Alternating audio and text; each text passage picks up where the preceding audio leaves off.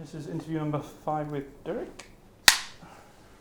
Our microbiology department do research in the wide areas of the microbial diseases, including melioidosis, leptospirosis, scrub typhus. We do research from the bench to bed up to the patients and population and policy makers. My personal area is the melioidosis research. And the melioidosis is a bacterial infectious disease. The bacteria is in the soil and water, and people who are farmers in Southeast Asia, they're exposed to the soil all the time, and they can get bacteria into their bodies and present with severe sepsis or pneumonia, and they die. Because the disease is very difficult to diagnose, patients normally come with severe sepsis or pneumonia, which can be caused by many infectious diseases, and you need a good microbiology facilities to do the bacterial culture to grow the bacteria. You cannot diagnose by clinical presentations, so doctor cannot tell you upfront that you got melioidosis. And you have to wait 2 to 7 days before the bacteria grow from your blood or from your sputum or from urine. And most of the patients who die, they die quickly within 1 or 2 days. And when they die, the patients was taken back home to the temple already. But then when the culture results come back, doctors know, but the patient doesn't know. So that made the people awareness about the disease is very, very low. But also we see that in many developing countries, you don't have microbiology facilities tied to the hospital. If you go to Africa, when you have fever, you might put 1 drop of your blood to say malaria or not. And then when you are not malaria, then you just get some antibiotics.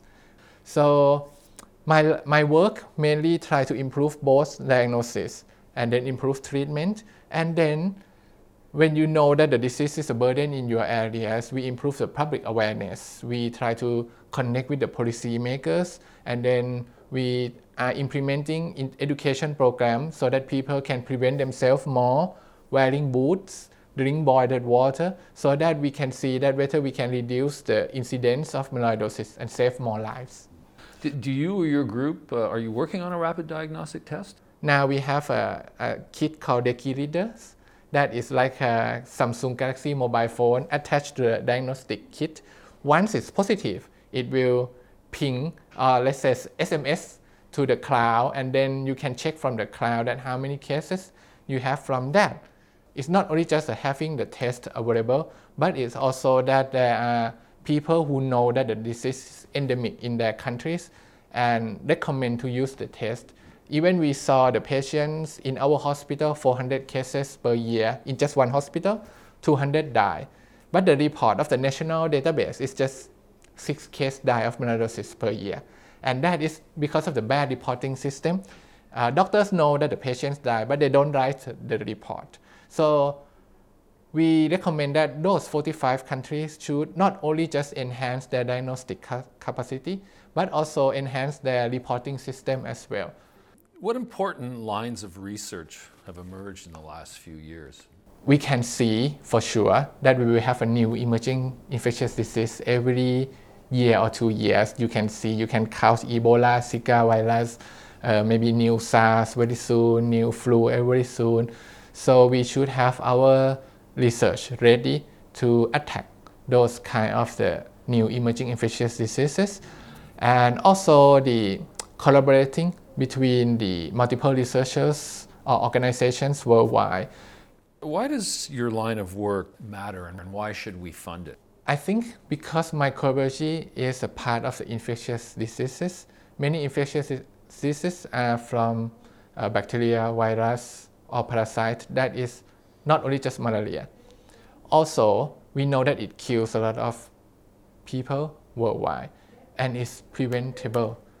This infectious disease hit the lower income countries, middle income countries, and a lot of poor people worldwide are dying of this disease, which should be able to prevent. And I think that's why we still should improve the research and guide the policymakers to save lives. How does your work fit into translational medicine within the department? In the translational medicines, we means that we use the up-to-date advanced knowledge into the implementation so that it can save real lives. So we try to bridge all of the bench works basic science about cell, about organelles of the cells, and then we try to make sure that those knowledge are not just in the publications, but we take it down, we try to see whether we can improve diagnosis, we can improve treatment, and at the same time, when we see a lot of patients, we try to improve the surveillance and give the information right to the policymakers so that at the end it have a better life and improve outcome of their lives. What are the benefits of working at Moru for you as a microbiologist? Would you like the beautiful answers or the real answers? The real. The real answer? During the last 15 years that I work with the Moru, it's like a springboard to the up-to-date advanced science into the global communities, and I have the access to the policymakers worldwide. I work with the well-known professors from the Oxford universities and from the other universities from both US, UK. So that's why I really think that working in the international organizations like Moru is the best experience of my life.